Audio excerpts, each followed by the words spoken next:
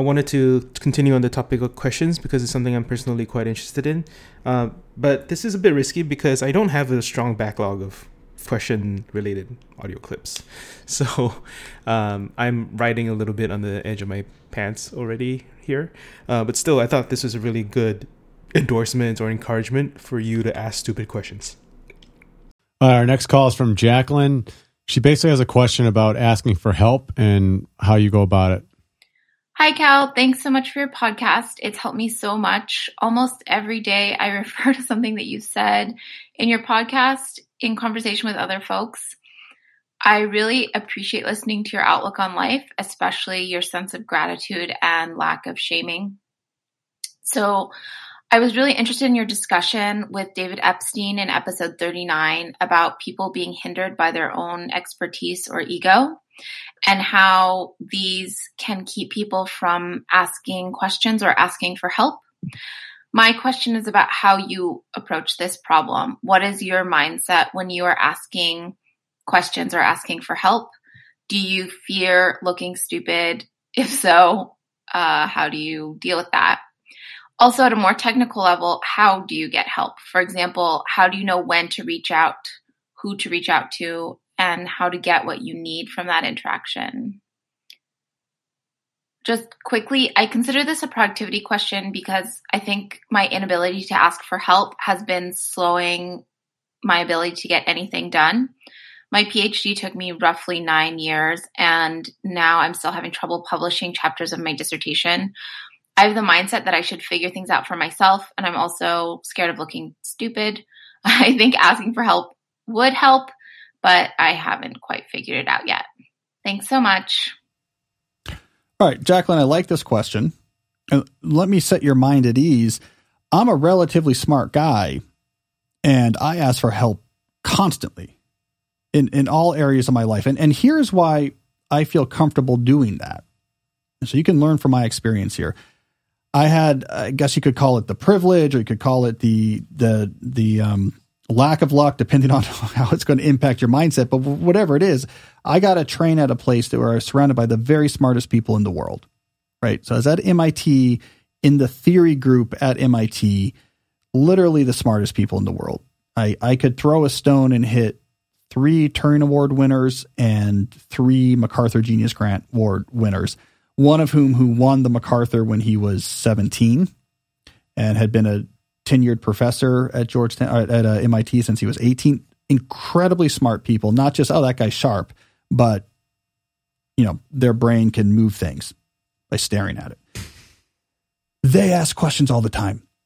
Like, completely the smartest people in the world will use phrases such as, pretend like I am a child and explain this to me. They are the very first people to say at a talk, whoa. I don't know what that word means you just said. Wait, slow way down. Like, I don't understand that equation. Why is that right? Like, you slow it down for me. Assume I don't know anything. It was the defining factor of the very smartest people in the world, is that without any shame, they are constantly asking for people to slow down, to explain things simply. And they're constantly faced with people who go way too fast because they're intimidated and say, well, this person's so smart, they're going to think I'm dumb. And they don't want you to go fast. They want you to go real slow. You want to understand each piece before they move on to the next. So to me, that was incredibly instructive. Now, the reason why, of course, they don't care about doing that is that they know they're smart. They literally have a certificate that says genius and the $600,000 that comes along with that fellowship. So they know they're smart. So they don't care about trying to look smart. So by studying the smartest people in the world, you say, what is probably the right thing to do? And it turns out it's to ask questions all the time. So it's not a flaw with you if you don't understand something, or someone's explaining something very confidently and you're like, I didn't get that. 9 times out of 10, it's not because you're missing something. It's because they're going way too fast and they're just trying to look smart. This effect is so powerful that you can then, if you've been around these type of super brains, it becomes a counter signaling situation. When you see someone not asking for help or acting like everything is obvious or explaining something really fast, you immediately think, ooh, that person's probably not that sharp. Like, that person's compensating for something. That person is really worried about what people think about them. So it becomes a counter-signaling effect. The more questions you ask, the smarter you actually seem. So Jacqueline, I'm going to say you learn from that experience. If you want to actually live in the world like a smart person, ask questions about everything you don't understand. And when you don't know how to do something right, ask questions about that. I do this all the time. I call people. I'm known for this at Georgetown. If I'm put on a committee for something, I was like, I have no idea how this works. Like, what do I need to do? I just let me just hold on to dial my phone. Hi, I'm dumb. I have no idea how any of this works. No, slow down even more. Like I was doing this recently. We're starting a new academic program I'm involved in. And I had to do this with someone from the registrar's office. I was like, just start from scratch. I don't even know what that system is. What do you mean major? Like, just pretend I am 12. And then I did this the other day. I had to call the admissions department because they needed to turn something on. I was like, look, just start from scratch. I don't know anything. And it's really useful to everyone involved. Everyone always pretends like they understand things. No one understands anything. So Jacqueline, that is the mindset you should be in. By asking the most fundamental questions about how things work or why something is true, you are going to be setting yourself up for having the very smartest insights and the very best work. And when it comes to help, ask for it.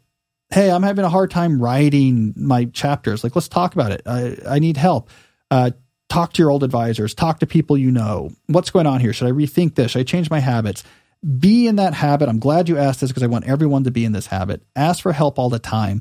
That is what's going to make you paradoxically seem way smarter than the guy on the other side of the room trying to play it cool and is fooling nobody. The guy who's trying to desperately make it seem like, I guess I know everything and I understand everything. No one is fooled by that person. It is slowing down their ability to have original thoughts or get useful things done. Ignore that person. Ask questions. If I do it, if those supersized brains at MIT were doing it, then you should feel absolutely secure doing it yourself. All right. So that's it for this question. But for those people listening live, this podcast is a day late, mostly because I've just been really tired and busy. I'll talk about it more in the next episode.